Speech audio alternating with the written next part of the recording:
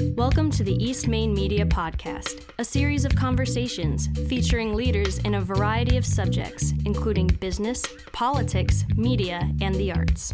For more information, visit eastmainmedia.com/podcast. Today's podcast is brought to you by JLC Accounting, bookkeeping, accounting, tax preparation, and advisory.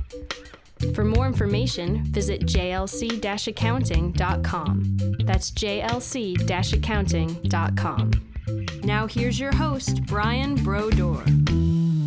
Welcome back to part 2 of my conversation with producer, director, and novelist Paul Lally. Well, we discussed this internally at our team here, our firm, that technology is allowing creators and makers to bring their craft directly to the public now, to the consumer or the masses. And the need for the middleman, whether that be a publisher or a movie studio or a record company, those needs are diminishing. And I think that's exactly your experience, and that's exactly what you're speaking to. I want to go back in time a little bit. I love asking this question. Tell me about your influences and what got you so excited about writing, in your formative years as a writer. Now that you're 10 novels in, you said you've learned the craft. Tell me a little bit about that journey and your influences. In my particular case, I always kind of envious and a little shy when I see writers say, well, when I was 3 years old, I was making up stories. And I'm thinking, I never did that. And when I was 10 years old, I was doing short stories. And I thought, I never did that. So I'm the kind of writer and a novelist. I've got X amount of stories in my head, things that just grab me by my throat, and I have to tell these stories. But every day and this and that, no, I'm not that kind of writer. But boy, one morning I woke up and thought, well, what if you did Ride the Titanic, people experienced it, and what if they did it in Vegas? What if it was, it's a what-if experience for me. So in my particular case, as a storyteller, I have, X amount of stories to tell, and where they get told, I'm living in a time where it's transitioning from straight print to ebooks to other ways of doing it. And I'm thrilled that the technology nowadays allows the opportunity for a writer to reach an audience this way. Speaking of Ride the Titanic, I'd like to hear what your path was to that story and then give us a little glimpse of what it's about. Well, certainly the path was, and this was like, I'm not kidding, it's like 20 years ago or 15 years ago, whenever this first started in my brain, I thought, oh my God, I woke up one morning and said, what if it was a ride? What if people wanted to experience what it was like to go through that particular, what I call a mythic disaster, mythic. And the Titanic, as a quick sidebar, is a little bit like the Iliad and the Odyssey. Long after you and I are gone, people are going to be talking about the Titanic. 100 years from now, 200 years from now, they'll still be talking about it. But by then, it'll have, 16 smokestacks. It'll be pure white. God knows what. Mythic things, they just continue. They continue onward. And that particular confluence of sociology and technology and economics was the perfect storm. And it's in the global consciousness of Titanic. And so I thought, well, my background in public television is teaching people stuff that excites me. If something excites me, I say, oh, did you know how you make bubble gum? Or, the excitement of teaching. So I took the Titanic story and wove it into a way where if you've never heard of the damn thing, which I doubt, you're going to see what actually happened, but in a ride experience. And whereas you'll experience it like Universal Studio has, Indiana Jones or Disney, this kind of experiential thing. So I did it, and a friend of mine said, well, if you did this, you'd have to do it in Vegas. I said, oh, damn, exactly right, Vegas. So that became the kernel about 3 years ago, and I wrote the novel based on that. First person, he's a Disney Imagineer, and I'm transitioning slightly into the story now, that he's an ex-Disney Imagineer, was laid off because of economics, and he's out of work. And he does not want to go to work for a heating and air conditioning company. That's what he knows how to do. So he says, what if I did this ride? And so he's of that ilk. So he designs this ride, and it's all first person. He's talking about it. And, of course, the cut line is, if you build it, it will sink. And I took that's a cheap shot at Field of Dreams, but it's the truth. Because if you see the Titanic, what do you think? Down it goes. So they build this whole thing, experientially do it. They have a maiden voyage. I bring in James Cameron. I bring in Celine Dion. I can bring in all these public figures. And certainly this thing goes down in Vegas. And, of course, there's sabotage, and there's people who don't want it to succeed, because that's what a novel's about. You know, you put obstructions. You say, I want to get from A to Z. What can I put up between now and then? So there's lots of that. It's a great read. It's fun. And if Kindle works, fine. They've got 30 days to buy into it. If not, up it goes in both print and ebook. Speaking of the nomination process, can you tell us a little bit about how our listeners can nominate, log online and nominate the book? Go ahead. They certainly can. Kindle Scout is the program. It's in the campaign. Amazon is very cunning, and they're broadening the publishing imprints. But Kindle Scout is their kind of crowdsourcing idea, saying, hey, here's some ideas. You like these? Nominate it. And if you like it, we're going to look at it. And if we like it, we're going to publish it. Ebook only. And so if they went to Kindle Scout right now, just type Kindle Scout in a browser. Boom, up it comes. And you look in there, you'll find Ride the Titanic. You just scroll down. It'll take you 10 seconds. You'll see Ride the Titanic, the little life preserver. Just get this. I love my graphic designer. The book cover says Ride the Titanic, a little life preserver, and at the top it says Titanic, and on the bottom it says Las Vegas. It's the best, I love it. So it's there now, and I've got X amount of days left. They have a right to my work for 30 days, and then it comes back to me. And it's kind of fun to say, look, let's do it. Let's see if it works that way. So, well, it's a fascinating story. I love the idea of Titanic, of the ride in Vegas, and I'm sure. Oh my God, yes. Before we move on, tell me a little bit about your previous novel, which I believe you also released online, America. Yes, America.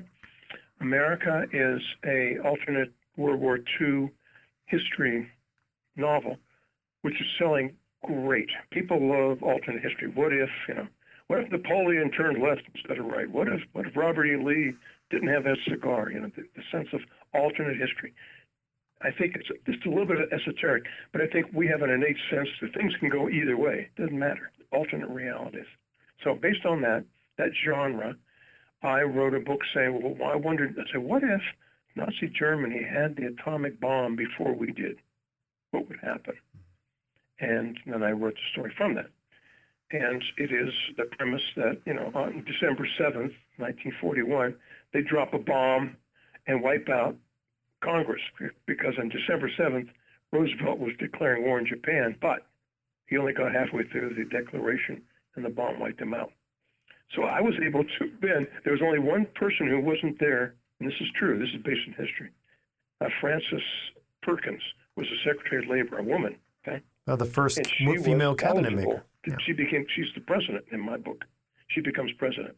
And so America is really a story of how America is forced into neutrality because they've been hit by atomic bombs, how they come back into the fight through my protagonist and his adventure and that kind of thing. So that's America. And I'm very happy. It's selling great. And I qualify that by saying I'm not happy it's selling. I'm happy people are reading this wacky story. It's a great yarn. It's all about airplanes left and right. And I'm an ex-pilot, so it was fun to write about aviation. Well, you opened a door for me there. Tell me a little bit about, your flying. I'd love to hear about that and how you felt the ease of that, connecting that into your story. Well, there's two heroes of the book. One is the protagonist, Sam Carter. He's an ex-Pan American Airlines pilot. And the other hero is the actual Boeing 314. It was a Clipper, the Dixie Clipper. And this was in 1939, this particular four-engine plane. We didn't have transcontinental travel except with these big, giant clipper ships. So the other hero in the novel is this big, gigantic airplane that he flies, and it's key to potential success or failure of their final mission. And in my case, I flew these little dinky Cessna 150, these little teeny weeny planes. But I love flying, so I got Microsoft Flight Simulator. They have a mod for a Boeing 314, this gigantic seaplane. So I plug it all in, and I learned how to fly. This is true, I did research, because everything's research. I learned how to fly this big, honking Boeing 314, and it helped me have a sense of what he had to do, which is to kind of slide sideways into how important research is for novels like this. That you've got to know your business. That what you're seeing is the tip of the iceberg of a gigantic iceberg of research that I did. But thanks to the internet, instead of 12,000 researchers that I can't afford, I can go in there and find out. I can see how much the British pound was worth in 1939, this kind of stuff like that. It's wonderful. And that's a very important point to make here, if I may, for writers, is that if you're doing anything that requires research, which most writing does, technology allows that to happen. And I just think it's, I celebrate it. The through line I'm seeing here, and I was very tempted to make a tip of the iceberg joke for Ride the Titanic, but I won't. So the through line I see here is, technology is incredibly enabling through the research, through the flight simulator mod you mentioned, and all the way to your online publishing. Every writer, I love this question for writers, which is, how do you write? Do you write with a pencil? Do you write with a word processor? What's your physical process? Well, when I began, I used to write longhand. I'm a great Mont Blanc pen fan. I have maybe 4 Mont Blancs now. And I used to write with just the ink pen, with a yellow legal pad. At the time, my late wife, Connie, would type it. And I reached a certain point in my life, I said, this is ridiculous. You having to type this stuff? I got to learn how to type. I taught myself how to type. And I can remember being so happy. I said, I can't believe I'm typing the word the word was, and I'm not looking at it. My fingers are doing it. That kind of revelation. This was, 1,000 years ago. But so now I write strictly on a keyboard. But after I've done a gigantic outline, I know what's going to happen. I know how it's going to end. Then I start, and then I say anything can happen now. But once I've got the framework, and it's very important to have how a novel ends. My hat's off to people who just start. I can't do that. And neither did Francois Truffaut, a very famous French film director. He would go on set. He knew exactly what he was going to do every day. He'd walk in, he knew exactly, and he'd said, well, that's how we do today. He would just, turn loose his control to the creative mass. But if they didn't come up with the goods, bang, we get right back to what we're going to do. So it's a lot of discipline. And hey, if I can get up at 3:30 every morning, Jesus. 7 days a week, mind you. It's 7 days a week. Out of the last 10 years, I've maybe had too much wine to drink a couple nights, whatever, sick, whatever, maybe 10 days. But every day. We'll be right back to the conversation after this brief message from our sponsor. Today's podcast is brought to you by JLC Accounting, bookkeeping, accounting, tax preparation, and advisory. For more information, visit jlc-accounting.com. That's jlc-accounting.com. Speaking of not knowing what comes next and being superhuman and too much wine, let's talk about travel a little bit, because a very famous or meaningful element of your work with Ciao Italia is bringing the program to Italy. And certainly you were doing this on a regular basis prior to a lot of other shows that do it regularly now. And I'm very interested in speaking to you about some of your experiences and advice and anecdotes about being a producer and a director, taking the show on the road and what I call producing out of a suitcase. First, and in our particular case, maybe 15 years ago, when technology finally made it possible, I said, Marion, we have to go to Italy every year. And my thinking is that when I land in Italy and, land in Rome and get in a rental van, from then on, everything's game. Everything I see is a shot for somebody who's never going to see it. So as a producer, I'm working for someone who will never have the money, the time, whatever, to see what I'm going to see. So I become the viewer's eyes. So everything I see has to look like Italy. Every shot has to be a money shot. It can't look like Somersworth, New Hampshire. It's got to be red tile roofs. It's got to be this. It's got to be that. And it's amazing how little you can do and get a huge effect if you go at it that way. if you think to yourself that I'm here for the viewer, I can't speak for the producers, but I'm sure that they don't quite think that. They're caught up with other things. I look at it and saying, look, everything I see, if it's the Colosseum, it's this, if it's, this little river, it's got to feel like Italy. And this particular profession of broadcasting and filmmaking, it's a very honorable, to me, it's a very honorable craft, and you have an obligation to your audience that, in essence, they're not going to see what you're going to see.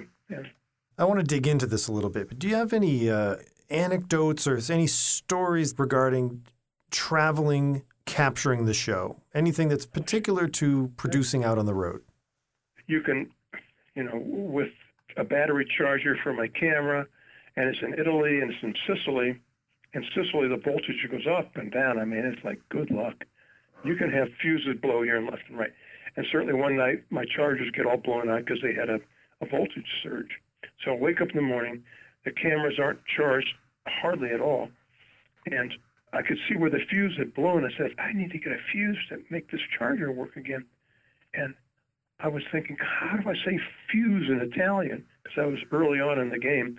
I pull out my dictionary, and I'm looking at the word, and it says fusibile, F-U-S-I-B-L-E, fusibile. So I get this guy, and I'm talking about, it's not working, and it's fusibile, rota. I mean, the fuse is broken, and he just keeps looking at me. And I'm getting nowhere. And I never did get anywhere because this guy's from Sicily. And Sicilian dialect is so different from regular Italian in Rome. And I'm just spiraling out of control. So the idea is that anything can happen when you're on location, and you can't prepare for everything. It's impossible. What you can do is do your best, and then stay flexible and have faith that something will work out. And rather than become suicidal when it doesn't, you just have to have faith that it's going to work out somewhere. And it does. I've been over to Italy 19 times. It's always worked out because I've said, you know what? This thing's going down in flames. It's a disaster. Un disastro. What's going to happen? Boom. It works out. So I would offer that to a producer, just to have faith in what they're doing rather than get despaired and say, well, I'm doomed. Give me the cyanide. Don't do that. Have faith. What happened to the fuse? Did you get it fixed? Well, it never did. We never fixed it. But something else happened, that we found another workaround. You know what? I put a piece of tin foil in, I did a workaround with tin foil. Jesus. Then I had to figure out, how do you say tin foil? Christ, in Italian. Well, I never did figure that out. Give me your thoughts on, this is sort of advice for a young producer, and they're considering their first time traveling. In your experience now, are there some must-haves or must-dos? What's the advice you would give that person? It's a four-letter word, L-I-S-T, list. And not only one list, but like many, many lists. And to see them, to see, what am I going to need, and to see the list and to picture it in your mind. Because what happens is that there are so many elements that a producer has to keep in mind. And once he's on the ground, it has to be second nature. It's just like you and I walk down a street, second nature. We just walk, we know how to walk. And for someone producing on location, all those little elements have to be so ingrained in their system before they get on ground. Because what will happen is the fuse is going to burn out. The foreseeable is going to happen. But if you've got everything else, if you've got your money lined up, if you know what your next shot's going to be, if you know that you've paid for the rental, those kind of things on a list. It sounds pretty mundane as you ask the question, but I have a list. And I go to the computer, and I have an Italy checklist. I have a studio checklist, stuff like stopwatch, time code sheets, welcoming to guests, all these little things. You line them up. And a producer is really, in the end, to me, I produce and direct. I do both, but I do it in stages. And a producer to me is just like a chef. You're getting a meal together, and you're making sure everything works. You get the complete food lined up. Then the director gets it to the table and makes sure people eat it. And it's just a two-step process. But lists, in the end, I would say, it sounds kind of mundane, doesn't it? But that's what really counts. I love the analogy or the metaphor, the director, the producer as the chef analogy. That is great stuff. People ask, well, what's a producer do? I said, well, producer gets it into the control room, and the director gets it out. I'm going to steal that with your permission. That's great. Oh, yeah. Well, it's a saying, a writer eats his own young. Okay? So whatever we're saying now, I'll steal it. I'll eat it. I'll eat it in a second. Perfect. It'll be in a book. A writer eats his own young. Isn't that heartless? It's true. Animal today, rules. Okay, so a quick sidebar.